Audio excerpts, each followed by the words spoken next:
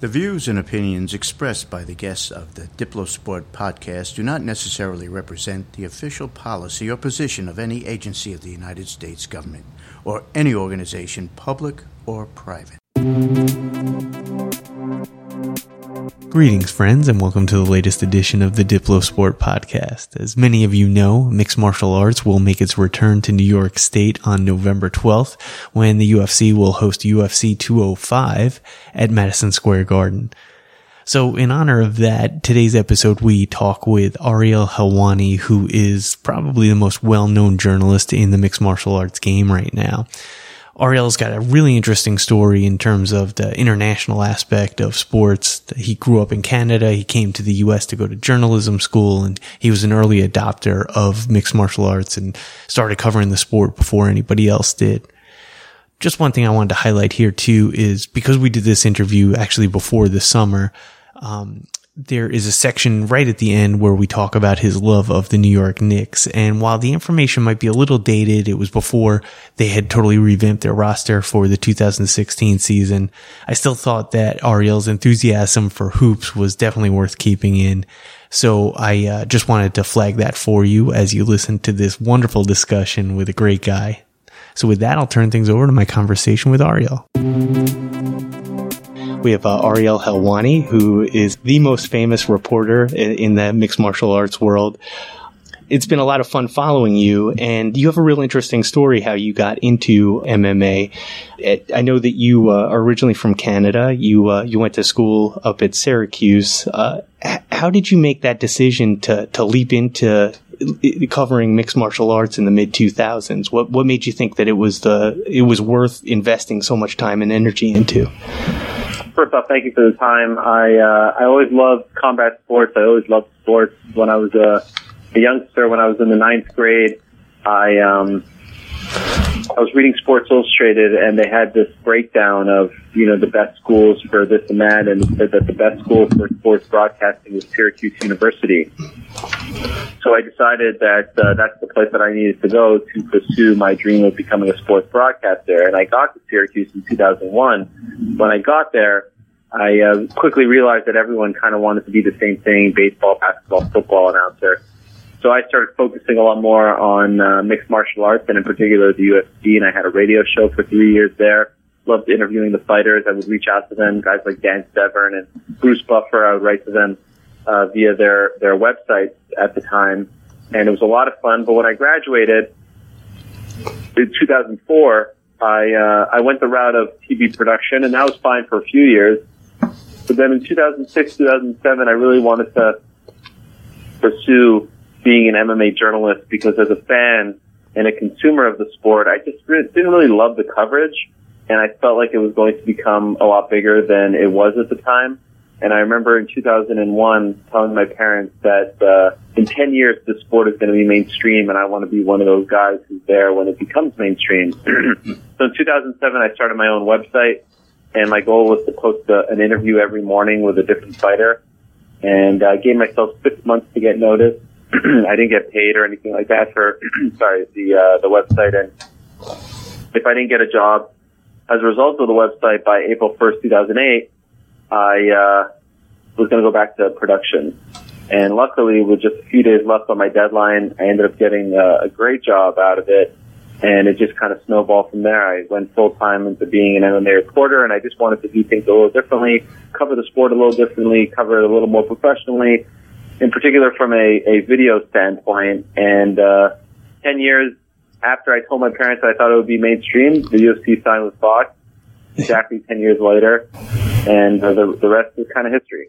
What did you see early on? How did you know that it was going to be mainstream? I mean, we had U.S. politicians calling it human cockfighting.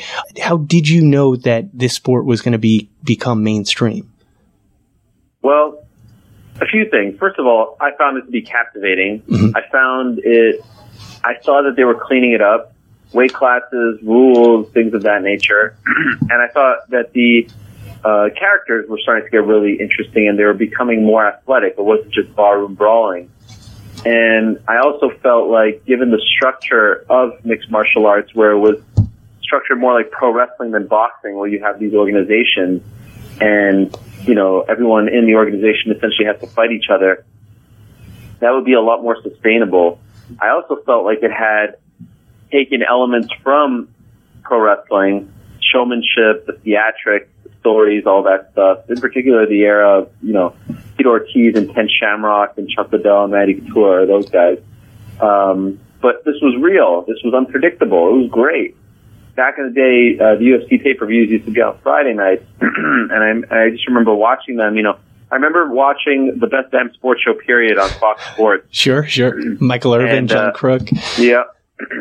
And Tito Ortiz and Ken Shamrock were on. I was like, wow, these guys are covering UFC. This is great. And they were going back and forth.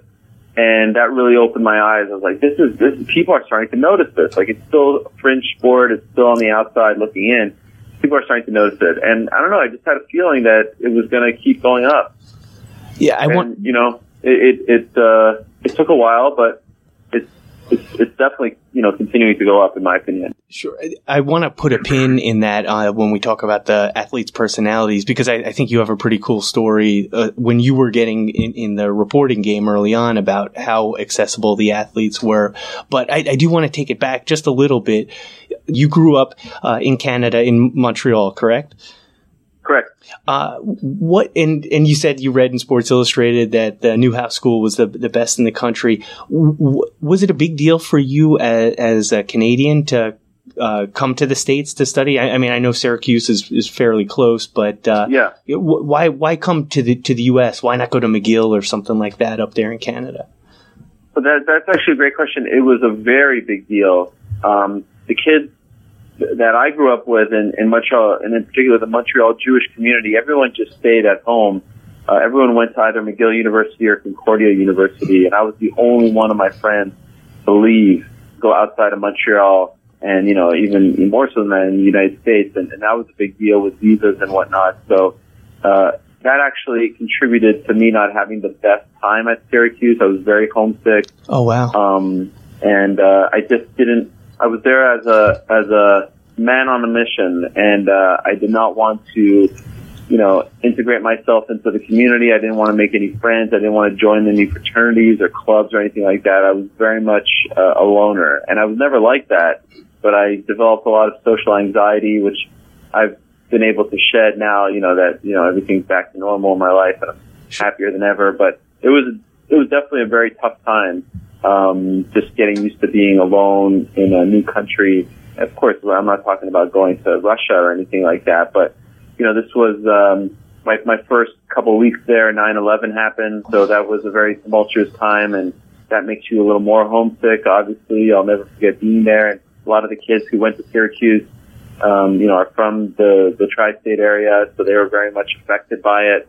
So yeah, it was definitely tough, and there are definitely a few times where I said, all right, I'm out of here. I'm going home. But luckily, my parents never let me do that. Were your parents immigrants to Canada?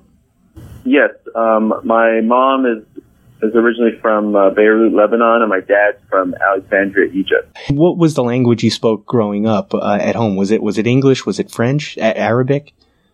Well, actually, for my first 4 or 5 years on Earth, I spoke predominantly French. In fact, when my parents put me in pre-K, I didn't know to speak English, so they told me that I had to go back home and learn some English before I can come back. And my mom actually helped teach me a little bit of English.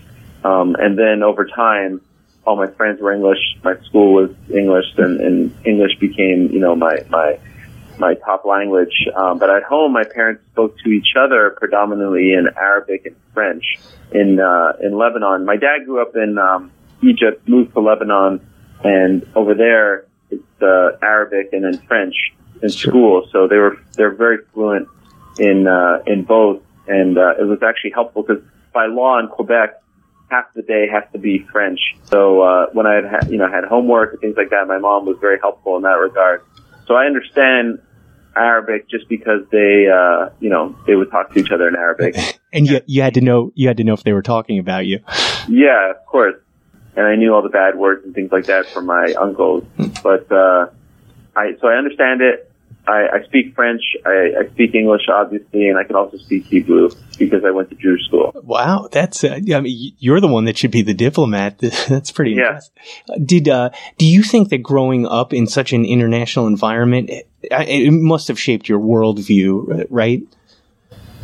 Absolutely. I mean, first of all, living in Canada is, to me, I wish I appreciated it more when I was a youngster, because now I just see the way of life and the way the people are there and how multicultural in particular Quebec is and Montreal specifically is. The fact that there are 2 languages, bilingual province. I mean, really, Canada is just a tremendous place to grow up, and it shaped me in many ways. And then growing up, in the Jewish community and with a Jewish background, and having that history in my back pocket as well. And my parents really liked to travel when we were younger, so I had the great privilege to traveling, to many different places in Europe. And I've been to the Middle East several times. I've been to Egypt. I've been to Israel several times. In fact, my wife and I, when we got married, our honeymoon was in Israel as well. So, I have a great appreciation now. Of course, living in the U.S., you have a whole new, appreciation for America. When I was a youngster, I always dreamed of living in the U.S. I dreamed of, the American dream and coming here, and I thought it was so cool that there were NBA teams. That was all very. My favorite sport growing up was the NBA, and we didn't, there were no Raptors or Grizzlies at the time, and so it was just to me like, wow, you guys can go to an NBA game was the coolest thing ever. So yeah, I definitely feel like I grew up, and having parents from Lebanon and Egypt, when most of your friends, their parents are from Montreal, definitely gives you a worldly view, in my opinion. Yeah, that's. I was up in Toronto for All-Star a couple weeks ago. Oh wow! And I'm jealous. Yeah, God, well, it was an incredible spectacle. But God, you Canadians love your basketball, and the diversity when you walk into the arena there is just incredible too. You see what a melting pot a city like Toronto is. It's very impressive. It's funny you say that because. Yes, now Canada has, developed this reputation for being a great basketball country, and our national team is doing a lot better, although we sort of choked last summer. Hopefully we can squeak in and get in the Olympics this year. But it wasn't like that. I remember in 1994, when the Knicks, I am a huge Knicks fan. And it was certainly easier to be a Knicks fan back in the 90s. Sure, yes. When the Knicks made the finals in 94, I had 2 jerseys. I had a Patrick Ewing jersey, my favorite player, and a John Starks jersey. And I would wear one or the other every single day, rotating, Ewing Starks for the entire playoff run. And no one gave a crap about basketball at the time. And this is 94, so it's the year before the Raptors came. And it's like, there was a blurb about the NBA Finals in the papers and things like that. I would go to this one particular corner store that sold the New York Post, and I was reading. I was like, I can't believe the Knicks are on the front page. Like, this is big news. It was just so crazy to me. And I grew up playing basketball, and I played on there's a thing called the Maccabi Games, which is sort of like a Jewish Olympics. Sure. I played on that for 2 years, in 98 and 99. The Pan Am Games. I didn't realize this. Wow. Yeah. I played the Junior Games in 98 in Detroit, and then the Pan Am Games in Mexico City. I played for Canada. So in Detroit, I played for Montreal because that's more regional, and then the Pan Am Games, I played for Canada. And I was the captain of the Canadian team. And I actually, I don't know if this means anything to you, but Doug Gottlieb, who's become sort of a media personality. Yep. Yeah, I got to sit on the bus with him, and that was like my big highlight. He was on the American team. And he was somewhat of a college star at the time. Oklahoma State, right? Yeah, and the South Park movie had just come out with the whole Blame Canada stuff, so I remember him singing Blame Canada on the bus. But yeah, that was a great thrill. It was amazing to like have the jersey, Canada, and all that. So yeah, basketball is a big part of my life. And I presume that's why you were into reading Sports Illustrated. That's why sports journalism first came up on your radar. Yeah, I was a huge sports fan growing up, and my goal at the time was just to be well versed in everything. I mean, I love huge Buffalo Bills fan, huge Montreal Expos fan. Cool. amazingly, hockey was like my fourth favorite sport, which you don't hear often from Canadians. So I think I had like some American blood in me or something. I'm surprised. And, I'm surprised they didn't strip your citizenship. Yeah. In 1993, when the Canadians played the LA Kings in the Stanley Cup Finals, Game 5, they were on the verge of winning the cup. And I was watching Game 1 of the NBA Finals between the Bulls and Suns, I remember. And my friends were like, "What are you doing?" It just didn't mean as much to me for some strange reason. So, I consumed everything. Sports Illustrated, Sport Magazine, Hoop Magazine, all that stuff. Yeah. One of the things that I was listening to your conversation with Katie Nolan a couple weeks back. And you talked about wanting to post a podcast a day or an interview a day with some of the MMA fighters that you came across. This was early on when you decided to double down. I presume that, and you talked a little bit about accessibility and how easy it was to talk to these guys. Do you find that there's like a common personality thread throughout the sport that these guys, they might be monsters inside the octagon, but that they're good guys at the end of the day? They're blue collar guys that are willing to help other people out.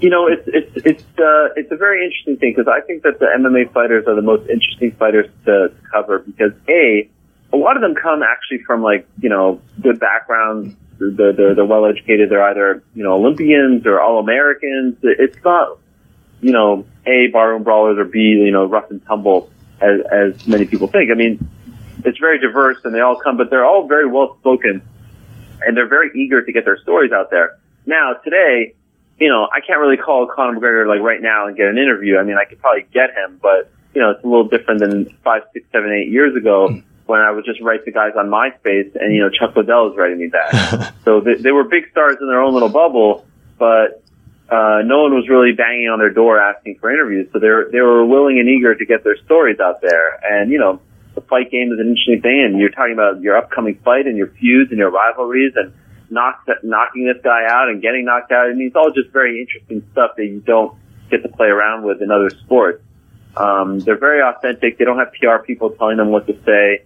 They don't have people telling them, be careful of this or that. They just kind of shoot from the hip, and that, as a journalist, is all you really want. I mean, look at someone like Nick or Nate Diaz. Those guys, you have no idea where things are going when you're talking to them, and that's what makes it so fun. And that's what makes, my job now so great too. Getting interviews and doing my shows. Most people are accessible for the most part. There's some that are tougher to get than others, but for the most part, the biggest names are just a phone or text message away, a phone call or text message away. And I love that. So it all feels so very big, but I like that in some weird way it still feels small, if you get what I'm saying. Yeah, I do. And it's funny. You just made me have a thought about how it's almost like the lack of polish it makes them all the more endearing. I don't imagine that the Diaz brothers have a PR firm representing either of them. I also don't even imagine, I mean, Conor is just Conor, right? There's nobody whispering in his ear what to say. That's just how his mind works, right? Yeah, absolutely. That's exactly, he is who you see. It really kind of bothers me when people say he's playing an act. He's truly not playing an act. That is 100% who he is. And I also should note, I mean, he is not, I mean, I don't know if you saw the post-fight coverage, but the guy is actually quite grounded and down to earth and humble. And he's always been humble in victory, but you see how he is in defeat as well. Yep. He has really put out the blueprint how a mixed martial artist should be. And even when Conor knocked out Aldo, he was definitely happy, but he wasn't dancing over him. He shook his hand after the fight. He did show class and victory, leading up to it, maybe not, but after they stepped in that cage together, there was definitely a mutual respect. Look, he said this after the Dustin Poirier fight. He said, "I'm cocky in prediction. I'm confident in preparation, but I'm always humble in victory and defeat." And he never, if you look at all of his press conferences, he never takes, unnecessary shots. I mean, yeah, the fight game, you're building fights up. I mean, people sometimes forget this. Sure. Oh, he talked all this smack. His smack talk made Nate Diaz a much richer man. You know what I mean? That's just part of the game. We sometimes get a little too sensitive about this stuff. Connor's very smart, and part of his brilliance is actually that he's a major student of the game. I mean, when Nate Diaz was accusing him of being on steroids, he comes back with the Gilbert Melendez and Jake Shields stuff because he consumes so much, and he could tell you, if I throw out a fighter, he could tell you their height and reach. He studies every. I guess outside of maybe running, there really isn't a more pure sport or pure engagement than combat sport. Yeah, and what else other than MMA with striking and the ground game and submissions and jiu-jitsu, on and on and on. What I'm studying here, what I'm researching are those common bonds that transcend international boundaries. And you have a great story as the child of immigrants in Canada who's, now covering a sport that's based in the U.S. with this whole international lineup. I guess my question is, what do you attribute the international appeal or the universal appeal of this sport? What attributes of the sport do you think make it so popular in Brazil, Stockton, California, Ireland? There was an Afghan fighter this weekend. What brings us all together in the octagon? Well, first of all, fighting has been around since, the beginning of time. And second of all, soccer, baseball, basketball, football, cricket, rugby, they all have rules to them. And MMA has rules as well. But at the end of the day, you could sit there with your grandfather who doesn't know how to speak English and explain to him that the mission in this fight is to beat the other person. That's pretty much it. You can point, don't hit below the belt, don't poke in the eyes, and that's pretty much it. Look at this fight on TV. These two people, they're trying to beat each other up and either submit or knock out or, eventually win via decision. That's it. It's pretty easy to explain. Now, I've tried to explain to my wife, to my sister, to my mom baseball. They still don't get it. I've tried to explain to my wife, to my sister, to my mom football. They still don't get it. Those sports are just tough. There's just rules. And if you're not focused, if you're not interested, if you don't want to really truly grasp it, there's a lot. What? 3rd and 10, and then they go to 1st and 10. What is going on here? It's all very confusing. Two people, they walk into, a ring or a cage, and one has to win. And it's the easiest thing. It's stuff that we were doing before we were even following sports. Dana White, I've heard him literally say this line a million times. I've had the privilege of hearing him speak many times, and I've heard him repeat the exact same line over a million, it seems like, at this point. And he often says, fighting is in our DNA. We get it. We like it. Everyone understands it. If there's a fight breaking out on the corner of the street, we are just drawn to it. People just want to see who wins, who will reign supreme. And that's, in a nutshell, I think, why this sport is so great. And then when you add in all the other elements and the title and the rankings and the winning streaks and the trash talk, what more do you want? Where have you traveled for the sport? Did you have any idea how many countries you've been to, or any idea of, and are there any favorites that you've gone and traveled to? It's funny you say that because I was just applying for my global entry card yesterday, okay. And I had to think back to the places I've been to in the last 5 years, and I think I forgot some. I've been to Canada, obviously. Sure. I've been to the United States. I've been to London a couple of times. I've been to Ireland. I've been to Brazil, I think 5 times now. I've been to Sweden. I've been to Japan, to Tokyo in particular. I've been to Sydney and Melbourne. I've been to Abu Dhabi. I've been to Mexico City twice for UFC. All over the States, obviously. I was actually pretty excited. I got to go to Vancouver, which was fun. Cool. I got to go to Calgary, which I'd never been to in Canada. Oh, wow. I feel like I am missing some. I've been to Egypt and Israel prior to all this, but not covering MMA, though. Yeah. Not covering MMA. I feel like I'm missing one significant one. I could probably go through them in my head. Now, which is interesting. Do you have any insight into the international strategy of UFC or even of MMA in general? Is there, in your conversations with Dana or anybody behind the scenes, do they tell you what they're looking for, where their growth areas are, why they're targeting certain areas? Well, it continues to evolve.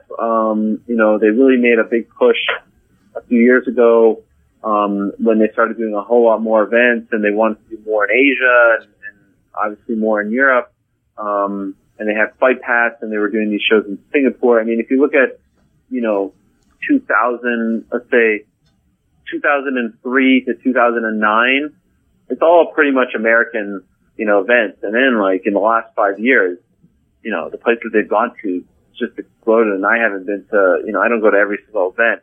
So I think the goal is just to make, they recognize that this is a sport, as we were talking earlier, that is easy to grasp regardless of where you're from.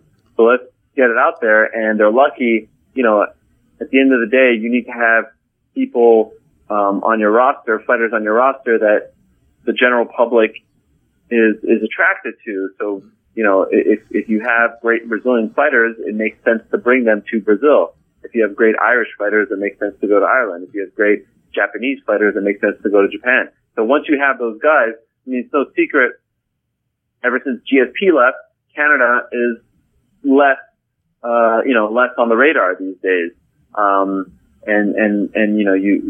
You can credit him for exploding that market. And then once he leaves, the shows just aren't, as predominant, and they're not doing as well when they go there. Rory's around, and there's some other younger talent, but it's just not quite the same. And then you look at Ireland, and that's exploded because of Conor McGregor. So, I think it's just, it's part of the evolution, and it's having more international stars, and it's the sport getting bigger, and also it's having TV deals in these markets, which they didn't have before, and that helps grow because everything's being shown. And yeah, sometimes it's shown at these, strange hours across the world, but they replay it, and that helps, get it bigger. 5 years ago, they didn't have these TV deals there. Things were available on either small networks or, via these paid services that just aren't as popular as they are here. Like, that's not part of the culture to use pay-per-view. But once they got a lot of these fights on, general free television in these markets, I think that helped them a lot as well. Let's start to wrap things up here. You've been very gracious with your time. Thank you very much. My pleasure. I'm kind of going to lead the witness a little bit, but do you think that there is, we talked a little bit about how Conor handled it, and Holly and Misha handled their fights, and the post fights was even more impressive. Do you find that after spending that, for lack of a better word, intimate experience in the octagon together, do you think that it actually counterintuitively brings people together and builds mutual respect? Is that something that you've seen? Yeah, I think to a degree. I mean, it's a weird thing because when you go to these fights, you don't see brawls or fights, and I think people sometimes think that MMA fans are these, barbarians. Mm-hmm.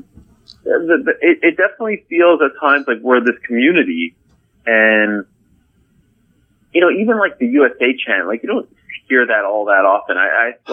They could go to, you'll hear it sometimes, but when I went to, I gotta say, when I went to London, I was shocked at how many people were cheering for Anderson. I think people were just there, and they like him, and it wasn't 100. I mean, I'd say it was maybe, I don't know, 55, 45. It really was very split. And I was shocked. I couldn't believe it. Huh. And so that just is another example. I really feel like MMA fans just look at things a little differently. Yeah, it's funny that you mentioned that. I remember when Conor fought Mendez, and in the pre-fight, they really wrapped up Mendez with the American flag and the country music, right? The guy, the guy from the one band sang the song, and I was like, I felt like they were playing on my emotions. I went in rooting for Conor, and I was like, oh wait, there's an American in the fight, and I didn't know who to root for after that. Am I less? Yeah, and it almost felt a little forced to me, right? Right. Yeah. It really. Yeah. And I didn't know how I felt about Sinead O'Connor being there either. Oh, I love that. You didn't like that? As a practicing Catholic, I have some concerns about her. I'm sorry. But I mean, I love her. We're all God's children, but, right. With Conor being on the cover of Sports Illustrated, I think that's really interesting that your career in a lot of ways was spawned by Sports Illustrated. Huh. Do you think that and anybody that works for Time Inc. now or works for the magazine says that as much as people want to poo-poo print media, that the magazine is still an American institution. I agree. Do you? That must say a lot about the sport and a lot about Conor that he's on the cover, right? 100%. There's only been three. You could say three people, but to be specific or to be more accurate, I feel like there's 3 times MMA has been featured on the cover. The first was after UFC 69, and it was a picture of Roger Huerta and Leonard Garcia fighting. Uh-huh. That was the event that was made famous because, GSP lost in that era, but the story wasn't about Roger Huerta or Leonard Garcia. It was just the coolest shot that they got that night, and it was more about the explosion of the UFC. I believe that was 2006. And then, the first athlete to be featured not that long ago, Ronda Rousey, and now here we are, Conor McGregor. Interestingly enough, both of them lost after being on the cover, so the SI curse definitely extends to mixed martial arts. But to me, as someone who has been subscribing to that magazine since I was, I believe, 8 or 9, and it's followed me from one house in Montreal to another, to Syracuse, every dorm that I was in, to when I moved to New York City, to where I am now as a father. I mean, it's been like a constant. It's like a friend. And I'll be honest, there's some weeks where I don't even get to read a single, I don't even open it because, there's just so much going on. But when I see Conor on the cover, I mean, and I go to the airport and I see him on the cover, there's like a sense of pride there, a weird sense of pride. It's like, wow, this is our sport and we're finally getting noticed. And I tweet about it, and I don't work for SI, but to me, I think it's a great thing. And I get some people right back like, who cares? Like, it's just a stupid magazine. They don't understand what SI means to American culture and to the athletes as well. So, it will be a very sad day if they ever stop, producing that magazine in its current form and make it online. I always want to read it, and it's a different kind of, way of consuming. And there's something nice about holding the magazine still. Yep. Sometimes I don't get to it, but yeah, I always get, excited when MMA is featured, even inside the magazine. This is Morgan popping in again. At this point in the conversation, Ariel and I went off on a discussion about whether or not he thought that mixed martial arts would be making a return to New York. And if you've been following this, obviously earlier this year, the state decided to finally legalize mixed martial arts, and this part of the conversation just wasn't pertinent anymore. It did, however, transition into a discussion of Madison Square Garden, which again is hosting UFC 205 on November 12th, and Ariel's love of the New York Knicks, who call Madison Square Garden home. So with that, Ariel starts telling us a little bit about what he thought about the Knicks, specifically in the 2015-2016 season. It will be a very cool day when MMA is finally in the world's most famous arena. Now, the Knicks are soiling that place and not making it very, very, the sanctuary that is the Mecca, right? Is, it's not, don't get me started on all of it. But speaking of international athletes, so you got to be excited about Porzingis, right? My man, KP. I love that man. If I ever have another kid, I'm going to name him Kristaps. Here's a crazy story for you. I'm at the airport traveling to UFC 189. I'm at JFK. It's July. In fact, it's July 8th. And it's my 33rd birthday, so this past summer. And I always wanted to I was always excited about the idea of being 33 because my man Patrick Ewing wore the number 33. So it was like, cool. Everything I did back in the day was 33, everything. And, I'm at the airport. I'm sitting there and, I start to notice some familiar faces. And lo and behold, it's the Knicks Summer League team. Oh, wow. Flying, to Vegas, as am I. For the UFC event, they're flying for Summer League, and it's all the Langston Galloways and Cleanthony Earlys, and of course Kristaps Porzingis. And so I'm very excited here. Now, just a couple weeks earlier, Kristaps Porzingis drafted by the Knicks, and in maybe my dumbest Twitter moment ever, I crapped all over the place. I was very upset. Oh, Ariel. You see, this is the reason why. First of all, I had to endure a horrendous season because they were tanking, and I was hoping we would get the first or second, or worst case third pick, because there was the three-headed monster of Towns, Okafor, and Russell. So I thought, okay, worst case, you get D'Angelo Russell. Well, we ended up with the fourth pick, and that was devastating. I had to endure that entire horrible season for the fourth pick. Now, Kristaps, as you may recall, was not really a household name like when the lottery happened, like in May, before the actual draft lottery. And then like Woj and some people start writing articles about him, and that's all great. We're seeing videos of him like shooting around, but like, wait, this is a skinny 19-year-old kid from Latvia. We've seen this story before. Darko Milicic, Skidishvili, all these guys. Frederick Weiss. So then it gets to, yes, exactly. And then it gets to draft night, and okay, Lakers pick Russell. I'm like, oh my God. The Sixers aren't going to pick Okafor. They have big men. Maybe we'll get Okafor. They pick Okafor. And then it's freaking Porzingis. And you also have to understand, did you grow up a Knicks fan? Yeah, I did. Okay, so in the last, 16 years since they traded Ewing, except for that one good outlier year with Mike Woodson, I mean, what have the Knicks done to give us the assurance that they know what the heck they're doing, with all due respect? Like, what kind of credibility have they built with us as a fan base to let me think, you know what? All right, this is a bit of a long shot, but they've got an amazing scouting team. They've got smart men running the organization. They got a smart owner. You know what?